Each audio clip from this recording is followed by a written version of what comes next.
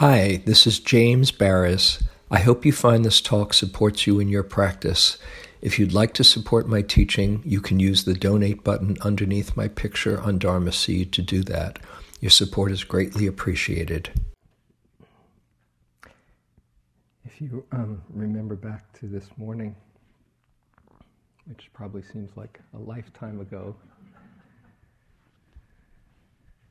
and Sylvia was talking about insights and about how you can't really figure out an insight. That sometimes it just comes, right? She was talking about how in the meditative space, the mind sometimes gets spacious enough for wisdom to arise and for creative ideas to arise.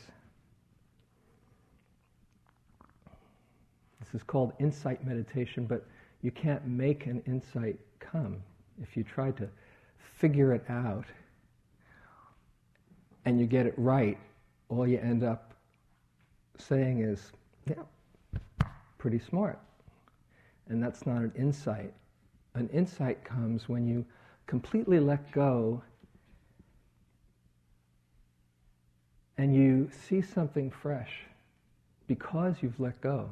And then there's that experience of, aha, oh, precisely because you were able to get out of your figuring mind and just trust that something else will emerge. There's a line that I love from Third Zen Patriarch, the Verses on the Faith Mind by Sengstan, the Third Zen Patriarch. It's probably my favorite piece of Dharma wisdom. And one line in there says, "Stop talking and thinking, and there's nothing you'll not be able to know." Isn't that so? And we've been talking about and encouraging you, as well as ourselves, to just relax, let go, don't believe your thoughts, don't believe your moods, respect them, honor the conditioning that brings them about, but don't take them to be real. But it's so hard, isn't it? It's so hard. Isn't it amazing how hard it is to let go of the familiar, even when we know that it's suffering? It's the image that I have sometimes is that sad image of a child who's been abused and who's separated from the parent and saying, "Oh no, no, no, I don't want to go," because they don't know any better, because that's all they know. It's hard to let go of the familiar, even when it's dukkha. Many years ago, I took some creative art process. Actually, Anna Douglas teaches the creative retreat here, coming out of this approach to art, to drawing, created by this woman, who's a really fabulous teacher, Michelle Kissou, who is, besides an art and creative teacher, just a really brilliant spiritual teacher as well. It's like Vipassana on paper, where you just, I can't draw it all, by the way, or at least that's what my mind said. My sister is an artist, or was an artist, so, drawing wasn't my thing. But I figured, okay, I'm just going to really get into my challenging one. And you just kind of keep on moving, if you feel stuck, you take another color, and if you're drawing on one part of the paper, you move to another part of the paper if you feel stuck, and you just let it keep on coming out and coming out. No judgment, no judgment. It's really it's really quite a process. Anyway, Michelle went through, does her own drawing, and she was sharing a series of drawings that she had done, all on the theme of death. That was coming up from her. And there was this one drawing, that a painting, that I'll never forget. It was, she had died in the drawing, and she was underground in her coffin, and it was dank there, and kind of creepy crawly things going on down there. And there she was underground, and there was a shaft from the underground up to this Buddha field up on top in the sky with lots of beautiful images of Buddhas. And she was sharing in this public talk about what she was going through as she was doing the painting. And she said, it was really kind of, she knew all she had to do was just decide to go up to the Buddha realm. But it was just so comfortable down there. It seemed like it was going to be a lot of effort to get out of the dank and the maggots and all the other stuff. So, it was amazing for her to see just how she had that choice, but the pull of the familiar and the effort that it would take to move up held her back for a little while. And then she drew a number of other paintings where she did go to the Buddha fields. And that's kind of what we are up against, that it's hard to let go of our habits and our thoughts, even when we know they don't serve us. How to do that? Well, it takes some kind of trust that it will be okay to let go. It takes some kind of faith that we can open to the unknown, to that next moment, whatever it is, and let go of the familiar. And that's what I want to talk about tonight. Faith in the Dharma, trust in this process. The third Zen patriarch that Singston, it's called Verses on the Faith Mind. And there's this one line, the non-dual is one with the trusting mind. That when you really see you're not separate, there is the understanding, not only the willingness, but it seems so obvious that one can let go. Doubt is one of the hindrances we've talked about, and it's natural. It's one of the 5 hindrances that have been spoken about since these teachings have gone on, and it's something that everybody deals with. Even the Buddha dealt with it before he was enlightened, Mara coming, until he put his hand down to the earth, as the earth is witness for all the lifetimes that I've been practicing and trying this, as Mara saying, what gives you the right, makes you think that you have the right to become enlightened? And he touches the earth to dispel his doubt, the last of Mara's weapons. And Jesus on the cross saying, God, why hast thou forsaken me? So if you have some doubt, you've got some pretty good company as well. This is not anything to be ashamed of. But when we are taken over by doubt, we feel so alone. I don't know if I can meet the next moment. How can I do this? Where do I get my courage from? Faith in the teachings is called saddha, is in Pali, S-A-D-D-H-A. One of the 5 spiritual faculties that balances out wisdom. And it's also translated as trust or confidence, sometimes the word faith snags people. They're back in Sunday school or whatever their religious upbringing is, and you can find maybe some resistance. I don't know about faith. Well, think about it in terms of trust or confidence.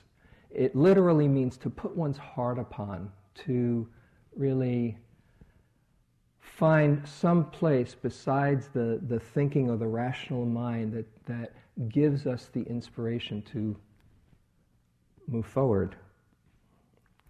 And what it does when we feel it is that it connects us with something larger than ourselves. So we're not feeling so alone. Now, in other spiritual traditions, Christianity, Judaism, Hinduism, Islam, in those theistic religions, we are shown that we can have faith in something external, faith in God or faith in Jesus or some spiritual figure. But Buddhism is sometimes called the path with no railings. There's not anything to hold on to like something out there that's going to save me. So we have to find out what is it that we find our faith in. What are we trusting? It's not that somebody is going to take care of us.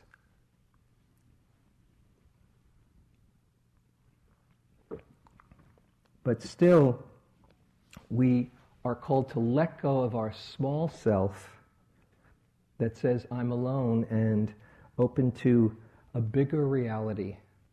Refuge in the truth. That's what it comes down to.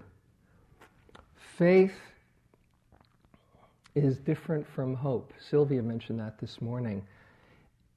In hope, there's a line by Seneca, the Roman philosopher. It says, you cease to be afraid when you cease to hope, because hope is accompanied by fear.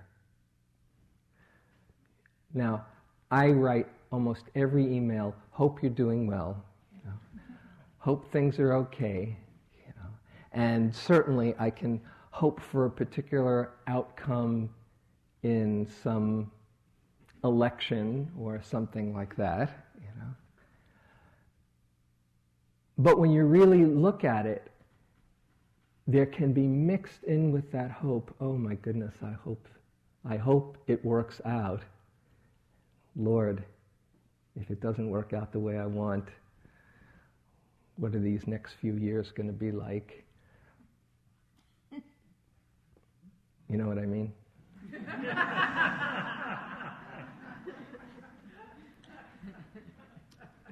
Sometimes it works out. But faith is not thinking that everything is going to work out. Things sometimes work out and sometimes they don't. Faith is more a sense that you can trust that the awareness will meet the moment when it comes. You can rearrange in your mind so many times, I hope maybe it'll work out like this, and can I fix it like that, and arrange the furniture.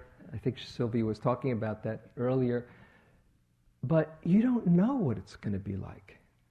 And you can spend your whole life anticipating what it's going to be like and trying to ward off what you fear. That's a 24/7, 365, very exhausting process. Whereas when you really have faith in the Dharma or trust in this process, it's not even you're trusting in yourself, but you're trusting that the awareness will meet the moment when it comes. It always has. I mean, everything in your life has brought you up to this point, right? Maybe there have been times when you look back and say, oh my goodness, I can't believe I did that. So maybe there was more awareness or less awareness. But as it keeps on unfolding, you're always given another opportunity to see what's happening right now. And if there's enough wisdom, if you get in touch and listen carefully enough to hear what's inside, then you can see, oh, this is, given the information, the best response I can do right now. And that changes everything when you're not looking forward to how you can figure things out in the future, to seeing what's called for right now. This idea of trust or faith, it takes a leap of courage to let go somehow of that fear, or to feel the fear directly. Oh my goodness, there's so much fear in there. Can I be with that? That's the secret. That fear is the forward edge of your practice. Fear is not the enemy. We all have fear, and it's kind of like it's the membrane between the familiar and the unfamiliar, between the known and the unknown. Fear is, I love Jack's way of saying it, fear is saying, about to grow. Because it's telling you you're onto new territory, and so it's natural. And if you can see fear as an ally in that way, a kind of scout, then learning to open up to it is really a doorway to your opening, your unfolding. But it does take a leap of courage to not only feel your fear, to see your mind, to be completely honest with what goes on inside, to be honest with our shame, with our smallness, with our pettiness. Sometimes when you go into an interview, I've mentioned this to a few people, all your armoring is down when you're doing this, and you see it more obviously in the interviews. And you can kind of feel, you ever notice how you feel going in an interview? You're probably not the person who's got it all together when you're walking into an interview. I think of myself like about, 6 or 7 years old as I'm going in. There you are, completely exposed and vulnerable, which might be a little bit dicey, but it's like in that vulnerability, when all your armoring is down, and I don't just mean in the interview, I mean in this process, all of our armoring is down, we're so much more malleable, there's so much more possibility of change, because we're not hardened and stuck in our usual way of being. But it means that there's no place to hide. To be uncompromisingly honest with our shame, with our love, with how much we care. To let go into the silence. I've spoken to a few people about this. They're just on the verge of something really profound, and it gets really quiet. It's like, oh my goodness, what if I really let go? What next? You ever have that feeling? How many people have had that feeling? Yeah. It's good to see you're not alone. What next? What if I really relax and let go? And isn't it interesting, just on the other side of that willingness to do it, is the freedom that you so want. I'm just recalling being around Punjaji, who I've mentioned before, and he was with this friend who wanted to let go and didn't know how, and Punjaji was saying, come, make the leap, just let go. And my friend said, well, is there a guarantee? Can you write me a guarantee? No guarantee. That would be I would be fraud. That would be fraud if I gave you a guarantee. That's not how it works. Just let go, let go. Okay, just a little guarantee, you know. And here it is, just the peace and the freedom that we want so much, just on the other side of that chasm. Just want to ask you, what do you, just reflect for a moment, what do you resist most? What gets in the way of your letting go? When do you contract in doubt and fear? Just take a moment and go inside.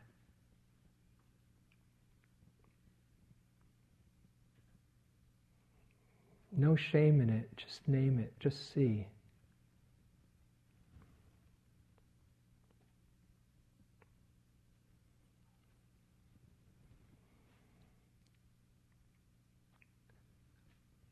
That's your forward edge in practice. There you are. You're wondering what next? Here it is, right there. For many years, at the end of a sitting, I would say to myself, just a little reminder, may I have faith, trust, and patience to let the Dharma unfold perfectly in its own way. Just a reminder to myself, okay, that's where it's at. Please, may I have that. Here's one of my favorite Danafald's poems. I read this one evening here. It's called Let It Go. Let go of the ways you thought life would unfold. The holding of plans or dreams or expectations. Let it all go. Save your strength to swim with the tide. The choice to fight what is here before you now will only result in struggle, fear, and desperate attempts to flee from the very energy you long for. Let go. Let it all go and flow with the grace that washes through your days, whether you receive it gently or with all your quills raised to defend against invaders. Take this on faith. The mind may never find the explanations that it seeks, but you will move forward nonetheless. Let go, and the wave's crest will carry you to unknown shores, beyond your wildest dreams or destinations. Let it all go, and find the place of rest and peace and certain transformation.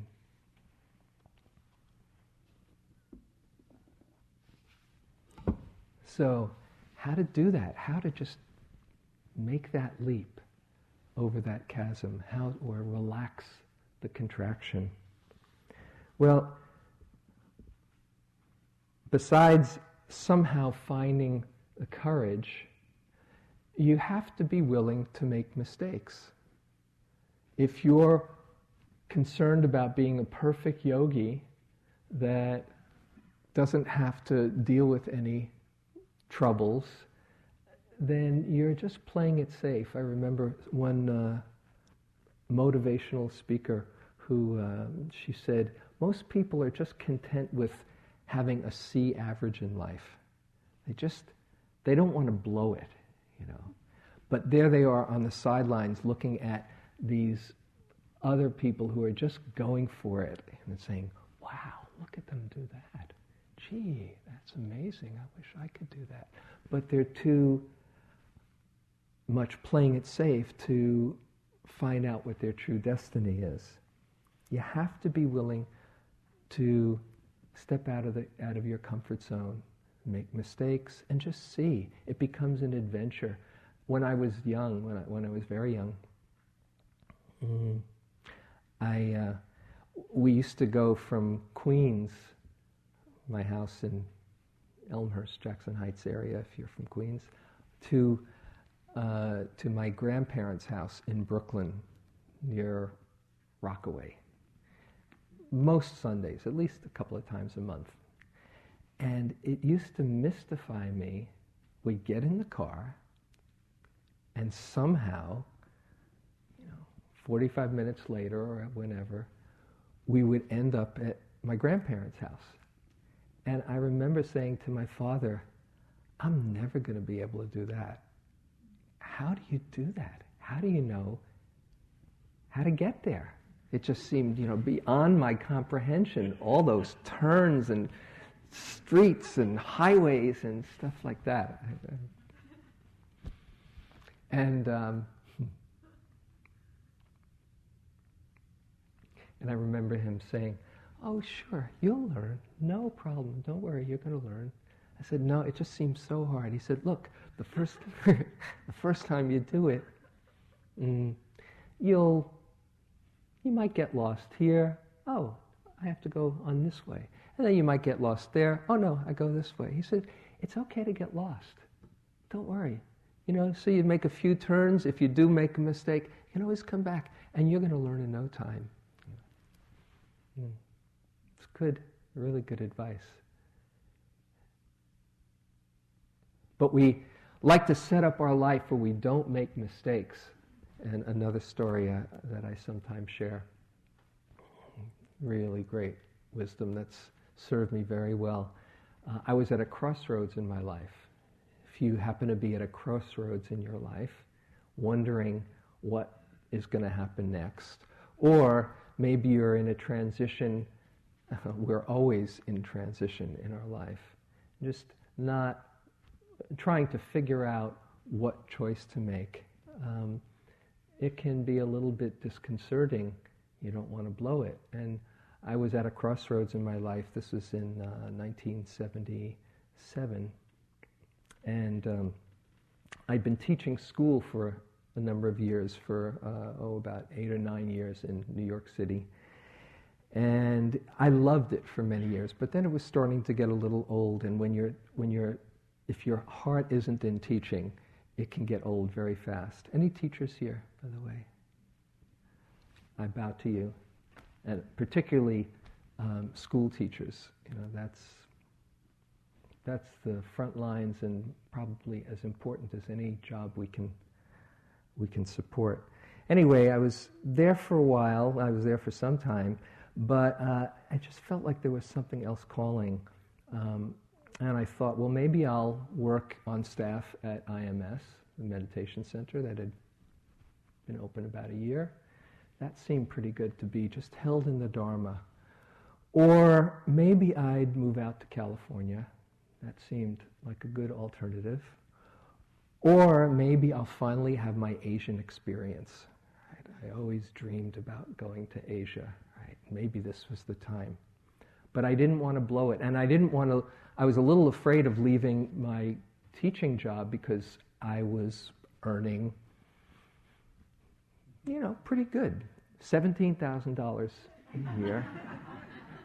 And that was big money. I was by myself, what was I going to leave, and how was I going to support myself? So I went round and around trying to figure it out, and couldn't. And then I finally decided. Every summer I was out at Naropa in Boulder, and I went to this very wise man whose name was Reverend Miller. He was a psychic in Denver. $5 a reading. Wasn't in it for the money. He just was really wise. And I had gone to him a number of times before, and I presented the different options, and I said, there's this, I just don't, what should I do? And he said, I thought for a moment, he said, well, I'm not going to tell you what to do. I thought, oh gosh. He said, but I will tell you one thing. I said, yeah. He said, it doesn't matter. And I said, what do you mean it doesn't matter? That's my life you're talking about. And he said he believed in spirit guides and devas and things like that. That's how he related to everything out there. And he said, if you're stuck in indecision and you're frozen in fear, then your guides can't help you. You're just stuck. But as soon as you put yourself in motion and take the next step, you start seeing oh, okay, oh, maybe this does feel right. Or you start going, like my dad would say, maybe you'd start going a little and you say, no, this isn't the right way. I think I'll try the next option.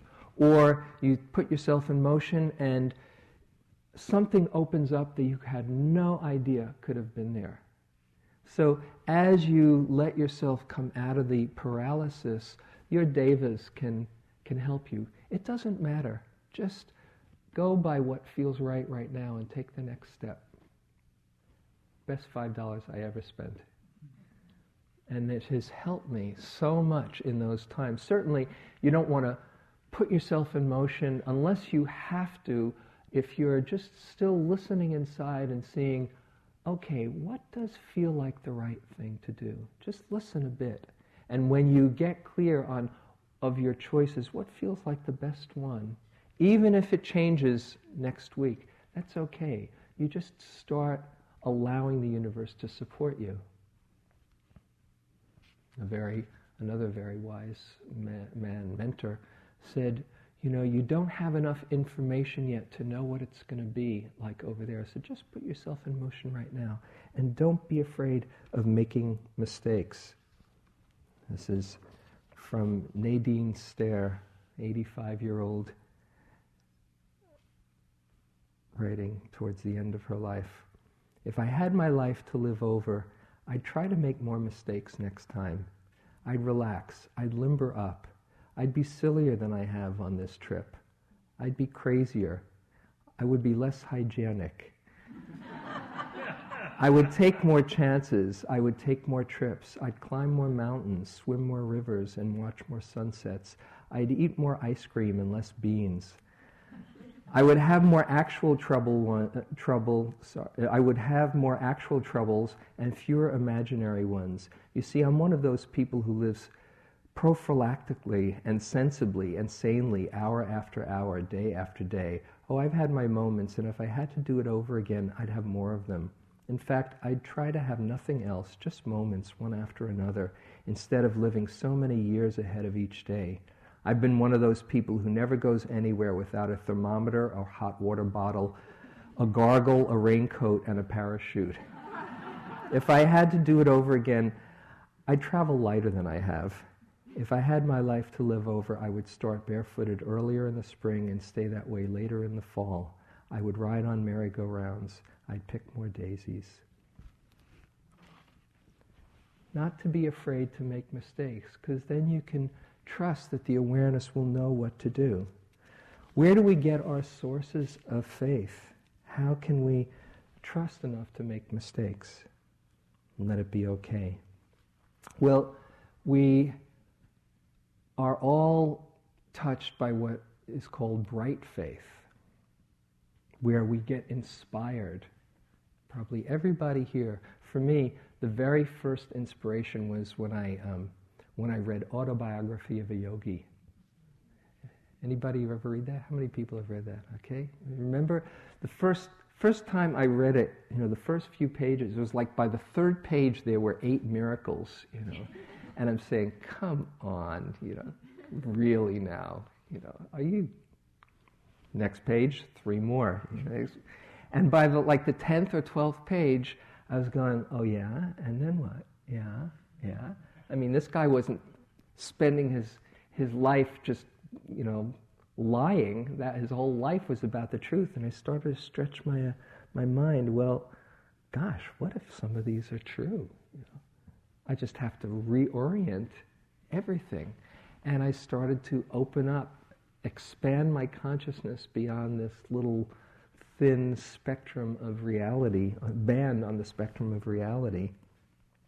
And then when I met Joseph Goldstein, I had tremendously bright faith. And it was clear he knew something that I wanted to know, even though he didn't look very different from me, and he sounded like he was from Brooklyn and I was from Queens, and he was just such a, he wasn't the big regal guru.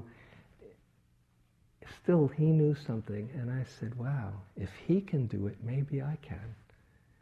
And I got so inspired when the thought that I didn't have to be run by my neurotic thoughts. It had never occurred to me before as a possibility, but he was saying, yeah, it's absolutely true. And then I remember bright faith when I heard those words. I said, I think a couple of days ago, the Buddha saying, if it were not possible to free the mind of greed, hatred, and delusion, I would not tell you to do so. Wow, it's possible. What about you? Do you remember? Or who inspires you? What inspires you now? Where have you gotten that spark from that has said, yeah, this is worth going for, this is true? How did you get here? Something must have lit a fire underneath you. Especially since this is a retreat where you've had to do retreats before, so, you've come back for more. Something has touched you deeply. Whether it's somebody who's inspired you or somebody who believes in you, that bright faith, that inspiration is really magical. But it can only go so far. We then look for ourselves, as you're doing, as you've been doing. And another level of faith is you hear the teachings and there's reasoning and, yeah, that kind of makes sense. Okay, I'll check it out. That's another level of faith, where you're philosophically sorting things out and saying, yeah, maybe so. I remember when Joseph talked about the second noble truth, the cause of suffering is attachment, and he used the graphic image, holding on to changing experience is like rope burn. Oh, that makes sense. Now, if I could only remember that, okay, but you start putting it into practice. Oh yeah, there's the truth of dukkha, or there's the truth of karma, that there's causes and conditions that are creating an unfolding reality. And that change is possible. If it were not possible to free the mind, I would not tell you to do so, the Buddha saying, change is possible. And we can get inspired by people really changing. I want to share with you just a story that I love as a personal story. If you wonder, is change possible? Oh, I might be, I'm only,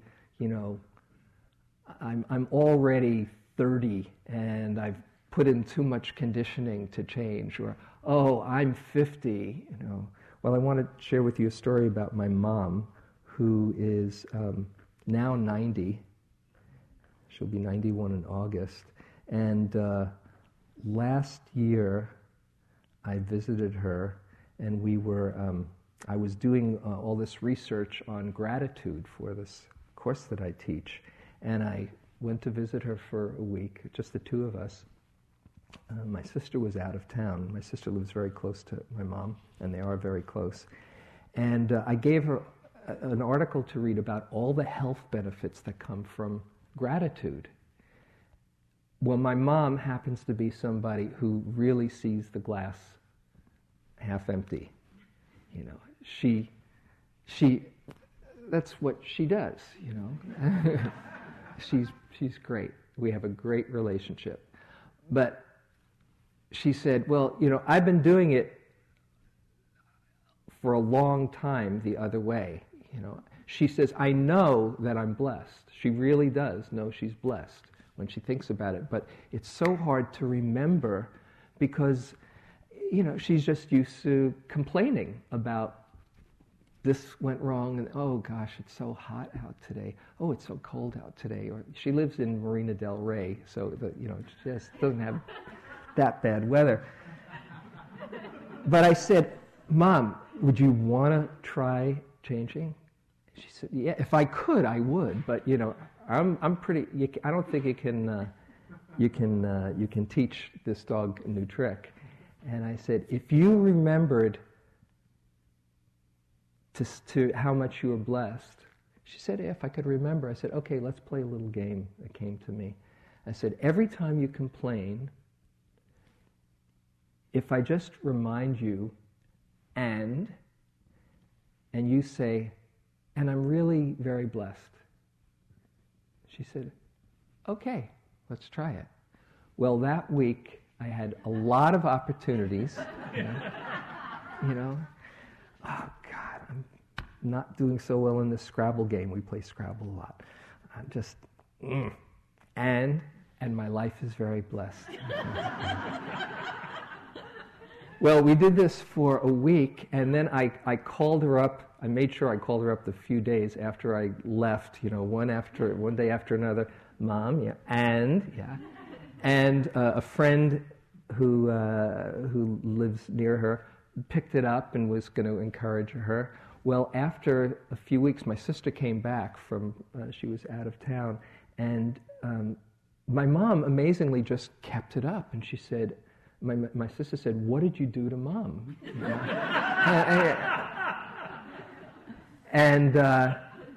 But amazingly, it kept on, and we've, to this day, this is over a year later, this is our game. And she wrote me this is part of a poem that she wrote for my birthday in April. This was like 9 months later, or 7 months later. And this is part of it. She said, 90 is just fine with me. I no longer rant and rave about where the world is heading and my exclusive job to save. I wallow in contentment and know that I am blessed, awakening to the joy of living at its best. I'm happier than I've ever been and truly mean each word. The thoughts that cause the worries now all seem so absurd. Though my eyesight has been dimmed, she started losing her sight, I see clearer than before. The glass is not half empty, it's overflowing, to be sure. So if you think you're too far gone, you can teach any dog new tricks. Change is possible. The most profound source of faith is your own faith. I want to just briefly mention there's also the refuges, refuge in the Buddha, in the Dharma, and the Sangha, all sources of deep faith. But your own faith, if you have the capacity and the courage to keep looking for yourself, you see for yourself, oh, it's really true. This is really true. On my second retreat, I had this, sometimes the insights kind of sneak up on you, and I had this incredible valley of doubt that I was a phony, everybody around was a phony, the teachers didn't know what they were talking about. Do you ever have that feeling? Maybe. And I was really getting down there. And then I went up to, I couldn't sit, I couldn't walk. I just said, okay, time to chill out. And I went up by my cubicle. It was the same retreat center that Sylvia talked about, where they had the curtains, the cubicles in Toledo, Washington. And on my table, my night table, was a picture of Neem Karoli Baba, who kind of reminds me to keep things a bit light from Be Here Now, the guru Be Here Now. And he was looking back at me, and he's saying, getting pretty freaked out, aren't we, here? And in one moment, this whole wave of incredible doubt just broke and said, oh, God, wow. I woke up from that. I got so excited because all of a sudden, all this confidence came. I had conquered doubt. That's what I said in my mind. I've conquered doubt. You probably can hear something around the corner, right? I couldn't wait to tell my teacher, to go to an interview with Joseph, to tell him I had conquered doubt. Unfortunately, the interview was about 8 hours from the time that happened. And I went through every mind state possible, from exhilaration and confidence to exhaustion to crashing to confusion to despair to, And I went into the interview and Joseph said, so, how's it going? And I sighed in utter exasperation and innocence. It's always changing. He said, you got it. That's it. I said, oh yeah, you keep on saying that, don't you? Oh, I think I got it. It really does change. They sneak up from behind you, but you have seen something true and real. Somebody came in beautifully, sharing an insight that she had that she remembered from a few years before, where she just saw for herself, oh, in this entire world, there is not even one speck of dust to hold on to. She wasn't just giving a line. It had come to her. There's, in this world of change, there's nothing to hold on to. And she got so happy when she saw that. There's just this moment. That's all there is. And as she was recalling it and reliving it, I was getting a transmission. Oh, yeah. It's like, oh, thanks for reminding me. Yeah. What have you seen that you absolutely know to be true? Just think for a moment. You might close your eyes.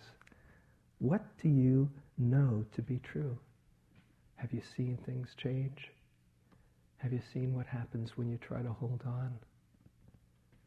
Have you got a glimpse that there's something beyond your small sense of who you are? What do you know?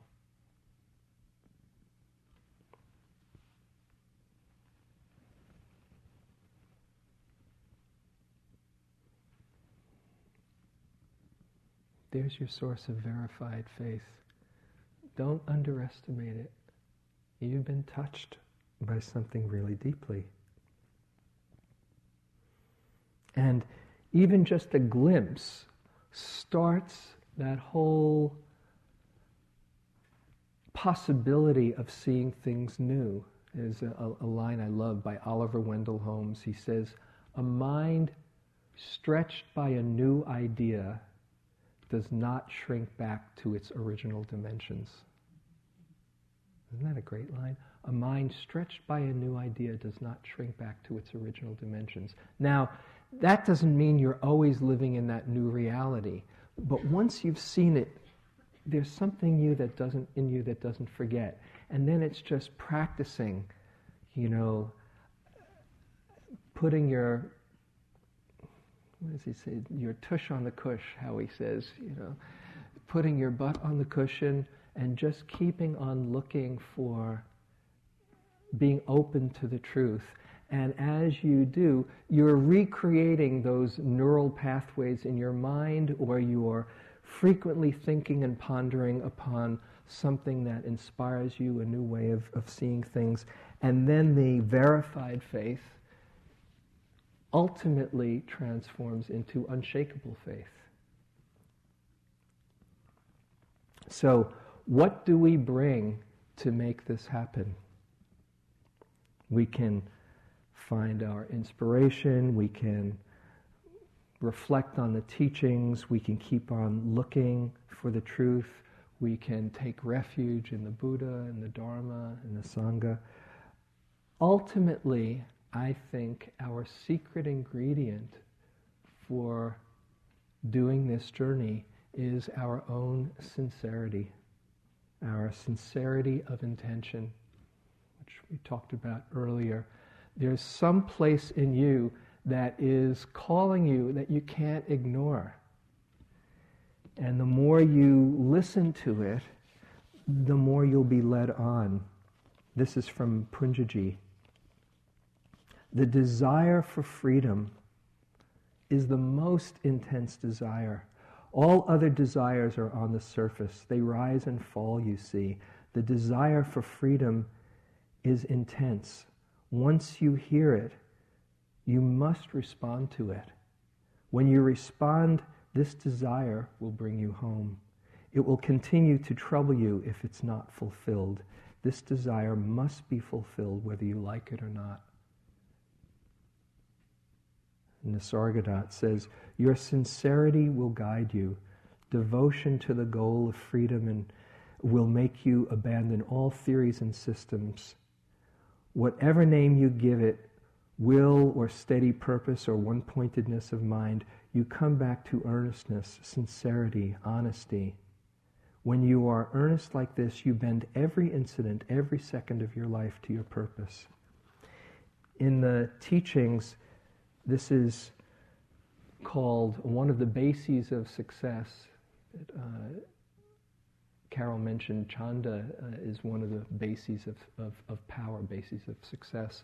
This is called Chitta Iddhipada, where you've been touched by something so deeply, you've been touched by the Dharma, and you can't forget, you can't get it out of your mind, and it keeps on calling you. And when it's hit you very strongly, then everything else kind of is secondary to that yearning for freedom.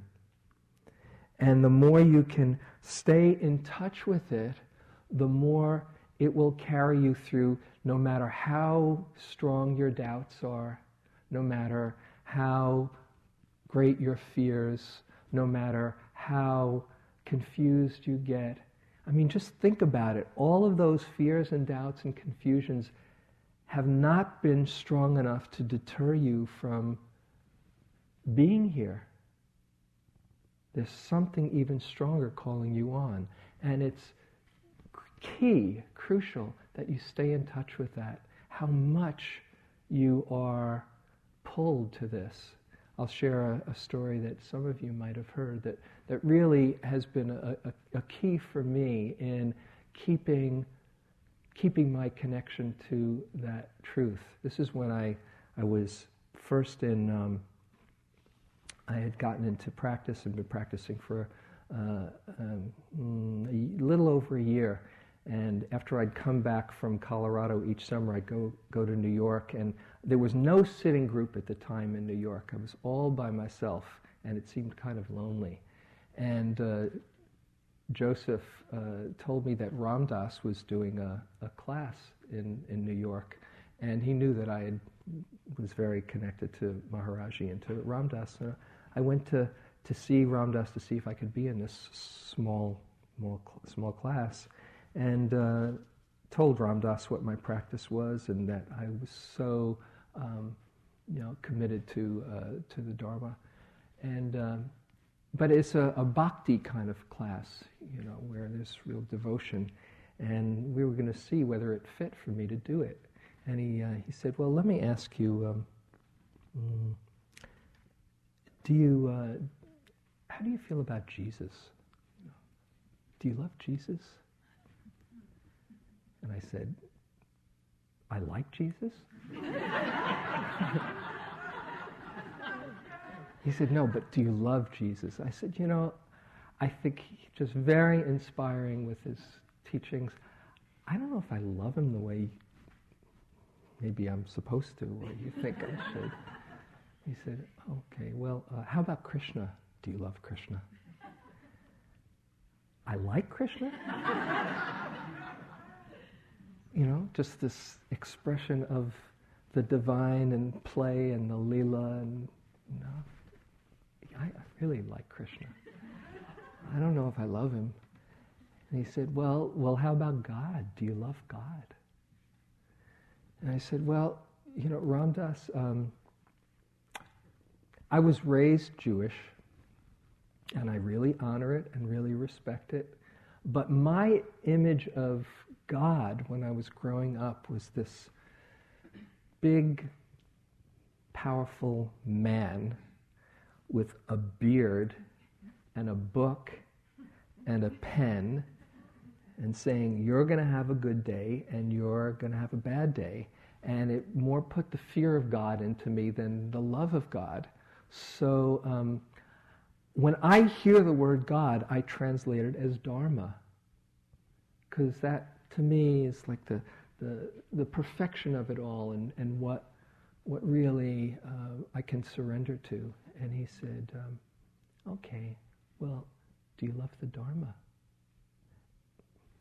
And with that one, I didn't hesitate. I said, oh yeah. And he said, you sure? I said, oh yeah. Then he said, well, have you ever told the Dharma that you loved it? I said, no.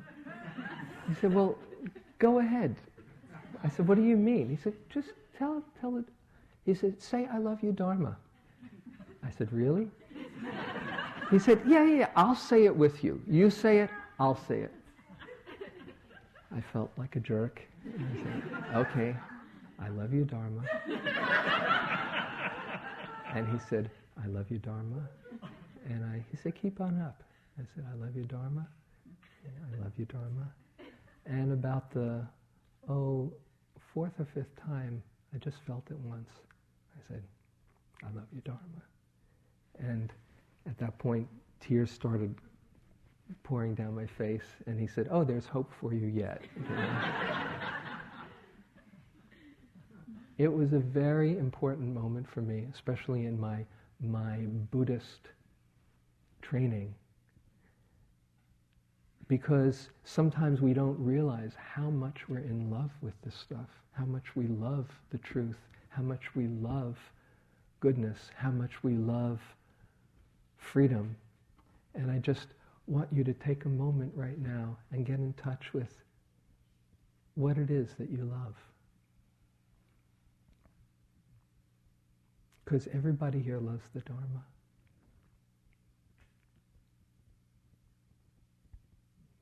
Just let yourself feel it for a moment. Whether you use the word Dharma or God or truth, let yourself feel it.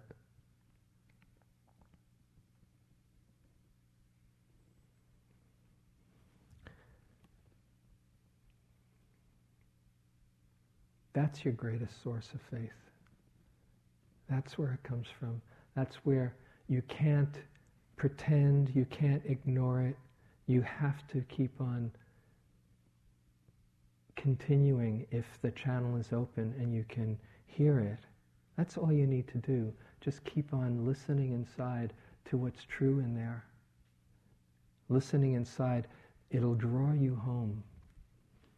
And that will transform your faith into devotion to the truth, devotion to freedom, devotion to awakening, however you call it.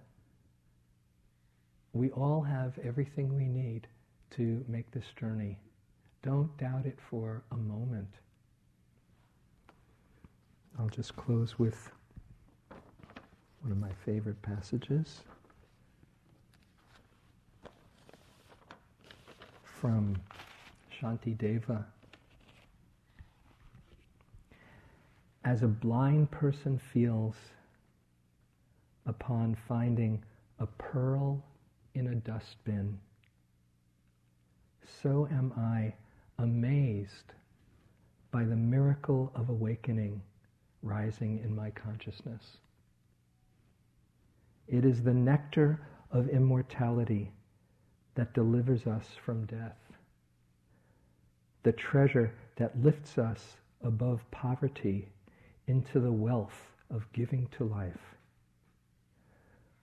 the tree that gives shade to us when we roam about scorched by life, the bridge that takes us across the stormy river of life, the cool moon of compassion that calms our mind when it is agitated, the sun that dispels darkness, the butter made from the milk of kindness by churning it with the Dharma. It is a feast of joy to which all are invited. So let's sit for a moment.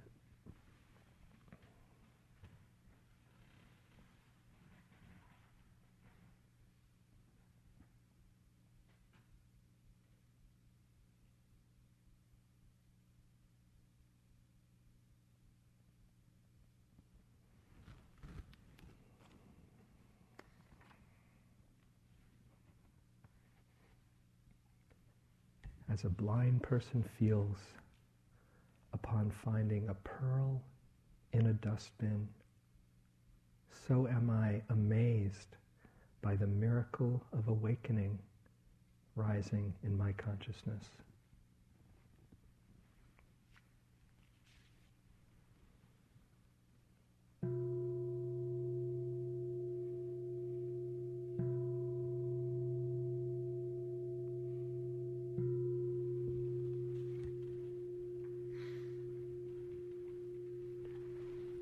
Thank you for your attention. Enjoy your evening. Thank you for listening.